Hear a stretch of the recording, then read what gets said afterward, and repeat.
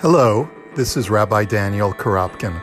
Welcome to this podcast for learning the classic philosophical work by Maimonides, or Rambam, called Moreh Nevuchim, or Guide for the Perplexed. This text has been studied for centuries by great scholars, Jewish and non-Jewish alike. It seeks to reconcile Aristotelian and Neoplatonic philosophy with the Torah of our people, and is considered the perfect entree for reconciling one's spiritual and rational personas. Join me for half-hour installments as we explore the text together.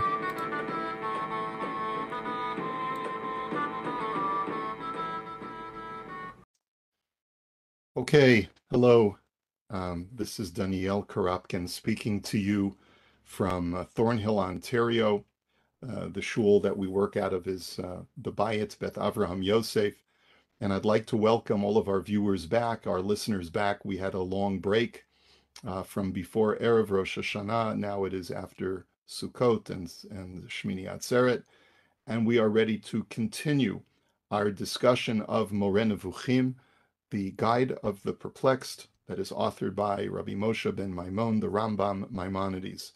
We've been doing this for a couple of years already, and we had the great pleasure of being able to complete, at least for a first run, the first section of the Rambam's Moreh Nevuchim. The Rambam's Moreh Nevuchim is divided into three parts, and we finished part one, which was comprised of 75 chapters, or 76 chapters, excuse me. So this was quite an ambitious undertaking. All of the recordings of the previous shiurim are available in multiple venues. They are available on YouTube. If you go to the Bayit, B-A-Y-T channel, you can get every single recording of these half-hour shiurim. They are also available on the Facebook group called Shiur in Moreh Nevuchim. All of those video recordings are available. There is also a podcast that is slowly being uploaded for Moreh Nevuchim by Rabbi Karapkin, as well as they are available on the OU.org website. WebYeshiva.org is the venue that we are currently being hosted by, and we are very grateful to WebYeshiva.org for their multiple offerings, including this year in Moreh Nevuchim, and we have been on this platform for quite some time. And we encourage you to check out all of the other wonderful courses that are being offered by WebYeshiva.org. Before we begin the second part of Moreh Nevuchim, I do feel that it's important to review the structure of the guide. Now, the topic of the structure of the guide is the source of a tremendous amount of discussion, literature, speculation as to why the Rambam broke down his guide into three parts. One of the things that we learned in the introduction is that the Rambam had written to us and to his students to whom he had written this Moreh Nevuchim text, that he has written it with tremendous precision, and that it requires an individual to be able to look at each and every chapter and to connect the chapters together and to be very mindful of the structure of the guide, because nothing was done in this text indiscriminately. There is a very deliberate structure to it. And the question therefore comes up, what is the structure of the guide? Now, in order for us to answer this question, we're not going to be able to answer it thoroughly, but at least we'll be able to have a chance to begin a discussion of it. It's important to review what we've been doing over the course of these last couple of years in learning the first section of the guide. The section of the guide has been primarily concerned with removing any designation of corporeality from God and making sure that we understand that even though the Torah, the Bible, refers to God in many times anthropomorphic corporeal terms, those terms are not to be taken literally, and that the Torah many times speaks metaphorically, or in the language of our sages, Dibra Torah Kilshon B'nei Adam.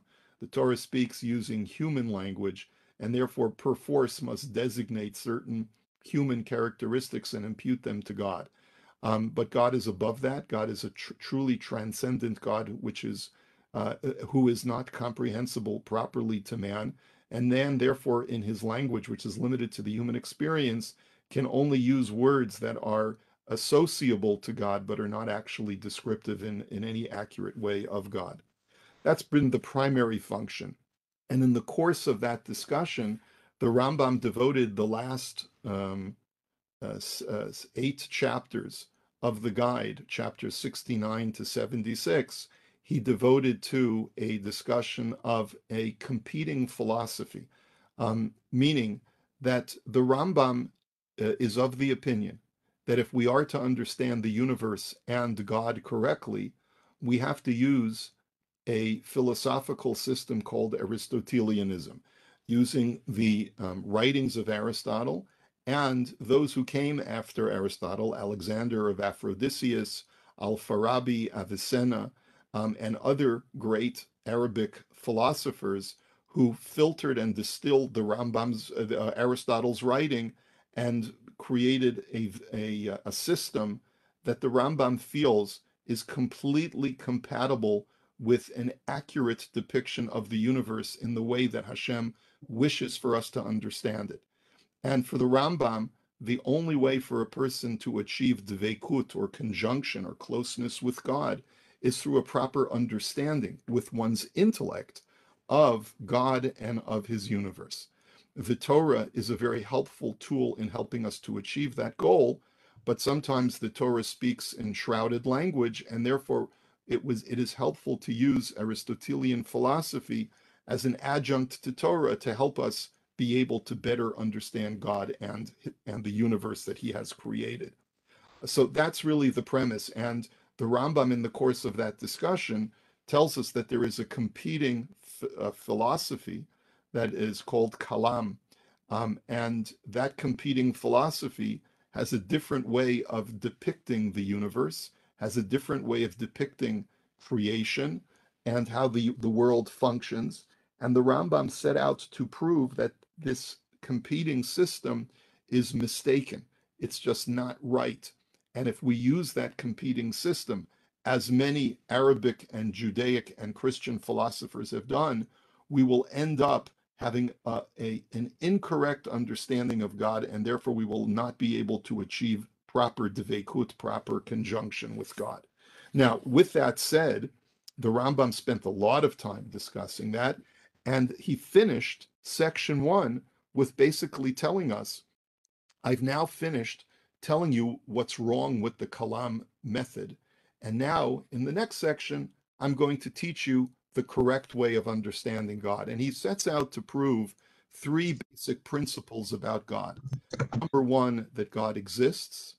Number 1, that God is unitary. And number 3, that God is incorporeal, that he is not physical. And in the course of that, the Rambam feels that this is consistent with the entire first section, because he has set out in the first section to try and point out what God is all about. That God cannot be defined in human terms, and God is completely incorporeal and not associable with anything in our universe that we understand as real. Okay, but now the mystery becomes, if the Rambam is about to set out to tell us the correct way to understand God and to prove these points that God exists, God is unitary, and God is incorporeal, why does he stop the first section where he stops it? Should he not have told us what the correct view of all of these things are before starting the second book, or the second section of Moreh Nevuchim? What is the reason for having 3 separate sections? So this is the source of much speculation, and I'm going to bring up on my screen some snippets from an article that was composed in the early 80s from Professor Menachem Kellner, who is someone that is one could say is one of the preeminent living Maimonides experts, who is still with us, Baruch Hashem, and continues to be very, very productive in his writing. This article is from a journal that was published by Johns Hopkins University Press. It is readily available online, but if anyone would like me to email them a copy of this, please reach out to me by email, and I'll be happy to get it to you in its entirety. We're just, and also this handout that I am posting on the screen is readily available. If you go to the webyeshiva.org website and look up our course, it is you can just download it for free from the course description, or you can go to the Facebook group Shiur in Moreh Nevuchim, and you can download it from there in PDF form. So I'll just read just a few paragraphs. Among the many enigmas associated with Maimonides' Guide of the Perplexed, there are two that I argue here ought to be seen as related. First, why did Maimonides divide the guide into three parts? That's the first question. And second, why did Maimonides not mention in his guide his 13 principles of faith that he had promulgated in his earliest major work, his commentary on the Mishnah? Many of us are familiar with the Rambam's 13 principles of faith, Shlosha Asar Ikarei Emunah. The Rambam had originally formulated them as a young man when he wrote his Mishnah commentary to Tractate Sanhedrin, but he also mentions it in a slightly different form in his Mishneh Torah, and he also mentions it in some literature that he had written after he had authored Moreh Nevuchim in his epistle or his Igeret on Tchiyat HaMetim, on the resurrection of the dead, and some other texts as well. So why are the Rambam's 13 principles of faith not mentioned in Moreh Nevuchim?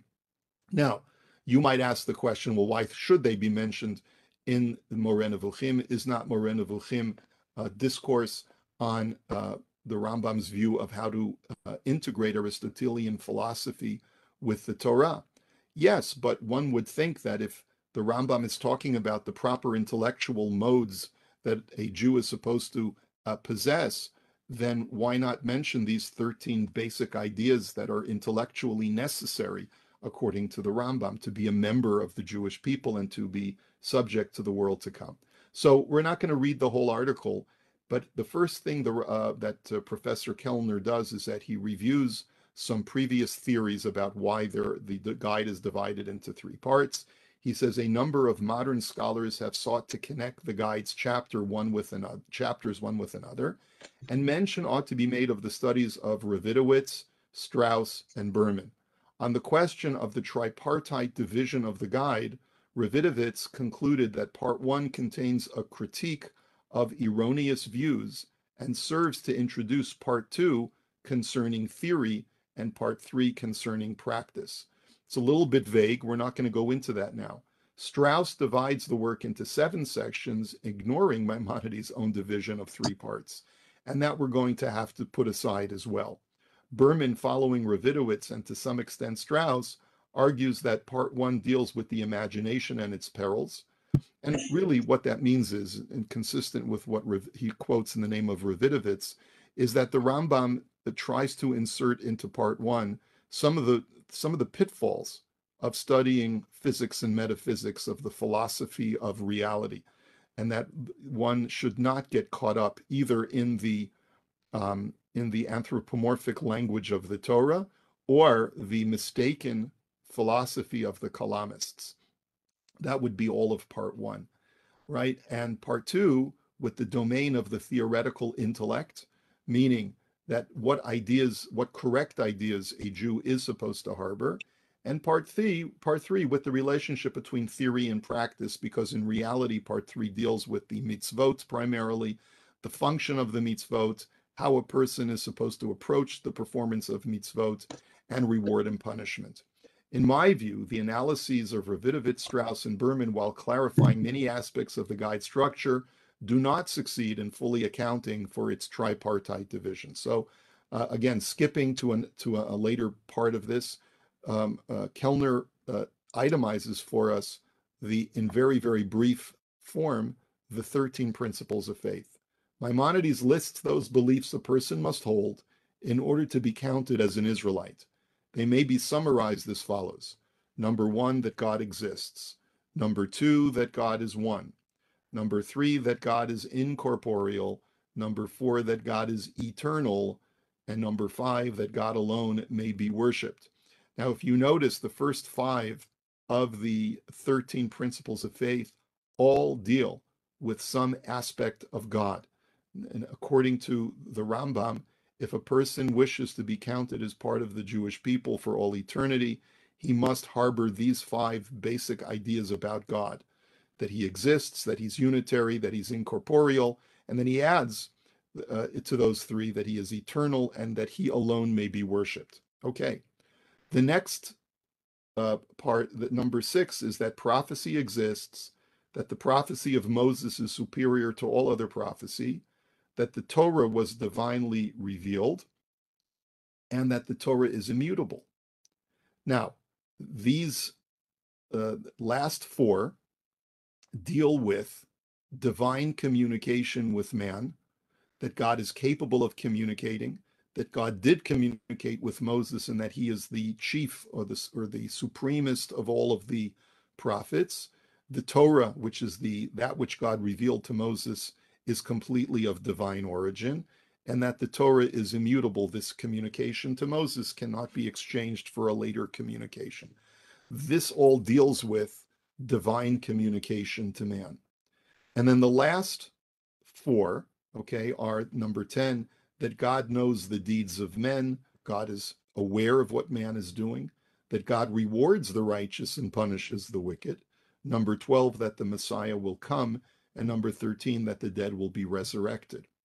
Now, you're already seeing that there's a structure to the 13 principles of faith that Professor Kellner is now going to quote from the Rashbats, Rabbi Shimon ben Tzemach Dur'an, to explain to us that there is a 3-part structure to the 13 principles of faith. One of the earliest scholars to comment on these principles was Rabbi Shimon ben Tzemach Dur'an of the 14th and 15th century. Dur'an divides Maimonides' 13 principles into 3 groups. Principles 1 through 5 deal with God. Principles 6 through 9 deal with the Torah, and principles 10 through 13 deal with retribution. Dur'an also links the 3 groups to terms in the Mishnah cited just above. The Apikores denies the principles dealing with God. Torah from heaven refers to the second group of principles, and resurrection to the third. We're not going to go into an analysis of the Mishnah right now. One stated, Dur'an's tripartite division of the principles and the relation of each part to a term in the Mishnah seems so obvious that it is difficult to believe that Maimonides did not intend it. Could we rely on the argument of consensus gentium, the case would be established. Almost all subsequent scholars from Yosef Albo in the 15th century to Arthur Hyman in our own day have followed Dur'an's suggestions, that in reality, the 13 principles of faith can be broken down into 3 parts. What he means by quoting Rav Yosef Albo in his Sefer HaIkarim, Rav Albo basically says that it's almost as if he's taking issue with the Rambam, and instead of there being really 13 principles of faith, Rav Albo argues that those 13 can be whittled down to only 3 principles of faith. The 3 principles of faith that every Jew must accept in order to be counted as part of the Jewish people is belief in God. Belief number 2, belief in Torah min Hashamayim, and belief number 3 in Sachar Va'onesh, or divine providence. Okay, so once we understand that's what the 13 principles can be condensed into, we see a 3-part structure to the 13 principles. Now, I hope you realize where Kellner is going with this. He says, it is my contention that an important parallelism obtains between the subject matter of each part of the guide and the subject matter of each group of principles as divided, if not necessarily as named by Dur'an. The subject matter of the first group of principles is God. This is clearly the subject matter of the first part of the guide. The subject matter of the second group of principles is prophecy in general and Mosaic revelatory prophecy in particular. This, I will argue below, is the subject matter of the second part of the guide. Okay, so that sort of should be underlined for our purposes as we prepare to embark on the second part of the guide, that the focus of the second part of the guide is going to be about nivu'ah, is going to be about prophecy, and in particular, Mosaic prophecy, the giving of the Torah, and what actually it means for God to communicate with man, how God communicates with man, and what the nature of that communication is. The subject matter of the third group, and God willing, when we finish the second section, we'll review this, of principles is reward and punishment, and in particular, the reward and punishment attendant upon the observance or non-observance of the Torah of Moses. Guide section 3 similarly concerns the rewards and punishments attendant upon the Torah of Moses, and, like the third group of principles, deals with the questions of God's knowledge and providence, both of which are intimately connected with the question of reward and punishment. Again, I encourage you to look at the article in its entirety. It's not a long article, but we don't have time to go through all of it. And so I'm skipping to the last point that I want to make before we begin section 2. I started off by saying a few moments ago that section 2 is really a continuation of section 1 of the guide, because the Rambam ended section 1 of the guide by telling us what is wrong with the Kalam, what is wrong, what we're not supposed to believe as far as our understanding of how to prove God's existence, how to prove that God is unitary, and how to prove that God is incorporeal, and how to demonstrate that the world was created at some point in time. The Rambam says there is a way that the Kalamists, the Mutakalimun, explain this, but don't go for it because it's erroneous. And now, when I begin section 2, I'm going to explain to you how to prove those points. Now, as Kellner points out, if his thesis is correct, that the first section of the guide is dedicated to an explanation of God, consistent with the first 5 of the 13 principles of faith, he says, according to the scheme proposed here, the introduction and first chapter of part 2 seems to belong in the first part of the guide, dealing as they do with God, while the discussion of the separate intellects and creation would seem to be out of place as well, and perhaps better off in part 1. What Professor Kellner is telling us is that when we look at the first part of section 2, the first dozen or so chapters, I think a little bit more than that, we're going to discover that they are more consistent with the universe that God created, and really has nothing to do with divine communication per se, but really is more in line with what we would think should belong in part 1 of the guide. So he's got to explain that. He's got to explain why the Rambam begins section 2 here and not section 2 several chapters later. The connection between these two discussions and prophecy, however, is not difficult to discover. Maimonides, as he himself points out in section 2, chapter 25, had to posit creation in order to make Mosaic prophecy, the revelation of the Torah, possible. As we'll see when we study chapter 25, the two are directly related. In order for God to be able to communicate with man, God must be able to insert himself into three-dimensional space and time. And in order for that to be accomplished, God must be a creator of sorts who brings about a universe and maintains it and controls it. Furthermore, he explicitly linked prophecy and creation at the beginning of section 2, chapter 32, saying that the opinions of people concerning prophecy are like their opinions concerning the eternity of the world or its creation and time. And let me just point out, I'll just give a very, very brief explanation of what that means. You see, the one point of departure between the Rambam and Aristotelian philosophy is that Aristotle believed that there's no such thing as a volitional God who decides one day to do X and another day to do Y. God is, and his existence gives rise to the maintenance of a universe that has existed eternally. And so it was completely inconceivable to Aristotle that there should have ever been at one point a creation that God brought our universe into existence. Furthermore, while Aristotle subscribes to the idea that the human being can intellectually conjoin with this divine being, who Aristotle calls the prime mover or the prime cause, nevertheless, that kind of conjunction happens automatically. That is to say, when a human being develops their intellect to a very, very high degree, then it's almost like they've reached a certain peak of excellence, and that peak of excellence automatically causes them to plug into a cosmic intellect that emanates from this divine being. And that's what you would call prophecy, according to Aristotle. It's an intellectual conjunction with a cosmic intellectual force that emanates from this prime being, this divine being. But the Rambam's depiction of prophecy is more in line with the way we perceive prophecy in Tanakh, that God chooses with whom he wishes to communicate. It's not something that a person can just say, I will hone my intellect until I achieve prophecy. No, God will only allow you to be prophetic if he chooses to grant you knowledge. And even then, it's not that you will have access to all intellectual resources, but only that knowledge which God chooses for you to have. And that's the Jewish definition. That's the Maimonidean definition of prophecy.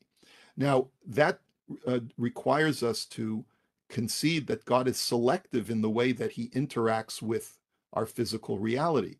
Very much unlike Aristotle, who says that it's all automatic, that based upon the nature of this divine being, things just happen, like a radio tower that naturally emits radio waves based upon its nature. But Maimonides says, no, God is volitional. Hashem chose to create, and Hashem chooses to grant prophecy. And that's what he means when he says that there is a direct link between explaining creation properly and explaining prophecy properly.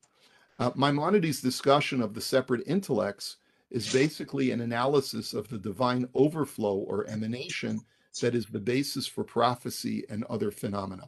What we mean by separate intellects is a discussion that we'll have within the next several weeks when we read the first chapters of section 2. We'll explain that Maimonides maintains that when God created the universe, he created concentric spheres, and each sphere has its own intellect, which carries some type of intellectual, some cosmic intellect, and transports it down to our world.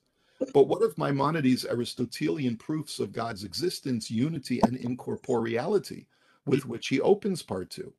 In the first instance, it ought to be pointed out that these proofs serve as the beginning and basis for the analysis of the divine overflow, which itself is a prerequisite for the discussion of prophecy. They are thus entirely germane to the subjects of prophecy and revelation. So that's his first argument. In order for us to understand prophecy, we first need to understand the system with which God interacts with our universe through a series of created intellects, which transmit intellect or knowledge to the beings in our world who prime themselves to receive that intellectual knowledge. Okay, and that's what we would call prophecy. So in order to understand prophecy correctly, you have to understand God and the way that he interacts with our world, and that's the first section of the first part of section 2 of the guide. They are thus entirely germane, right? Okay. Furthermore, without God, prophecy as anything more than a psychological phenomenon becomes impossible. It might further be suggested that Maimonides included this material here in order to demonstrate to the philosophic Jew that accepting the basic premises of Aristotelianism, even to the extent of being able to prove God's existence, unity, and incorporeality, thereby does not commit one to belief in the eternity of the world. Because even though Aristotle believes in an eternal universe, the Rambam wants to make sure that we understand that a belief in creation is still possible, even if you are a thorough Aristotelian philosopher.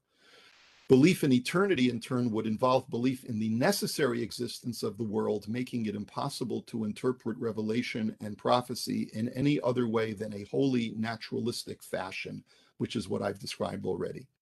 Be this last as it may, there can be little doubt that the focus of part 2 is the epistemology of the phenomenon of prophecy in general, corresponding to principle 6, and the unique legislative prophecy of Moses in particular, corresponding to principles 7 to 9. So that's Kellner's thesis. I find it, among all of the other things that I've read about the structure of the guide, to be the most satisfying. I would encourage anyone who's watching this or listening to this to let me know if you found a competing system which you feel, or a competing explanation to Professor Kellner's, which you feel is more satisfying to you. Please share it with us. But this is, I think, the proper way for us to embark on our discussion of section 2 of the guide. Now, before we embark on the reading of the text, I would just like to point out that the introduction of section 2, which is, the Rambam's own introduction to the second part, is comprised of setting down premises that you must believe as an Aristotelian. And this is very consistent with what he did in the end of section 1 when he first laid out the competing philosophical system of Kalam. And the Kalam system he had set out, I believe it was 12 premises, and here he's going to set out 26 premises that Aristotle had set out for us, and that's really going to form the basis of the first several chapters of section 2 to explain God's existence, God's unitary and incorporeal nature. And also, this will also lead to a discussion of creation, because the Rambam will have to contend with the fact that although he is an Aristotelian, he still subscribes to the Torah's depiction of creation more than Aristotle's suggestion that the world has eternally existed. So there are 26 premises in our introduction. And what I want to point out is that we will go over first the first 25 of those premises, at least to as much as we can next week. And then the following week, when we finish the introduction, we will discuss the 26th premise, which is the most problematic. Now, to understand why that 26th premise is most problematic, we should just read the first paragraph of the introduction, which you can find on page 235 in the Pines edition. And I probably should have mentioned at the outset that for our text of the guide, we are using what is considered to be, to date, what is considered by many to be the best English translation of the guide that was done by Professor Shlomo Pines in the early 1960s. It is available on Amazon. It's published by the Chicago University Press. And we encourage anyone who wishes to seriously pursue this study to get a copy of that English translation. We also very often not only reference the very traditional Ibn Tibon translation of the guide and its commentaries, but also the translation from Professor Kafif that was published by Mosad HaRav Kook a number of years ago. And we use this also as a very helpful adjunct to understanding the text. But let's read the first paragraph. And he writes, the premises needed for establishing the existence of the deity, may he be exalted, and for the demonstration that he is neither a body nor a force in a body, and that he, may his name be sublime, is one, are 25. There are 25 premises that we need to present, and we will use these 25 premises to then prove that God exists, that he is incorporeal, and that he is completely unitary, all of which are demonstrated without there being a doubt as to any point concerning them. And so the Rambam is already signaling to us at the very outset that I'm not going to spend time proving these 25 premises. They have already been proven in the Aristotelian textbooks, and therefore I'm not going to take time to do that. If you wish to know how we know these premises to be proven and correct, go study Aristotle's texts. Go study the descendants of Aristotle who wrote and explained his philosophy. These premises can be found both in physics and in metaphysics, the two works by Aristotle of many. But those are the two books where primarily these premises are gleaned. For Aristotle and the Peripatetics after him have come forward with a demonstration for every one of them. The term peripatetic is a term that is used to describe both Platonic and Aristotelian philosophers. The word peripatetic simply means someone who moves from place to place, is itinerant, because it was typical in the ancient Greek world for you to be able to recognize a philosopher by the fact that they would be deeply steeped in rumination or philosophical discussion while walking along, the Roman countryside or in the Colosseums and so forth. Okay, there is one premise that we will grant them, and for through it the objects of our quest will be demonstrated, as I shall make clear. This premise is the eternity of the world. And what the Rambam is basically saying is that there's a 26th premise that has not been proven. It has not been proven, but it is something that they believe in, and they take it as given. I do not take it as given. I do not accept that it has been proven. And that premise is that the world has eternally existed and was not created at some point in time. Now, the Rambam says, I will concede for argument's sake that the world is eternal. And I will still be able to prove the three objectives of God's existence, his unitary nature, and his incorporeality. I will prove them even if one concedes that the 26th premise of the world being eternal is true. Why? Because I want to show that you don't necessarily need to disagree with Aristotle on that point in order to believe in the God that we believe, the God of the Torah.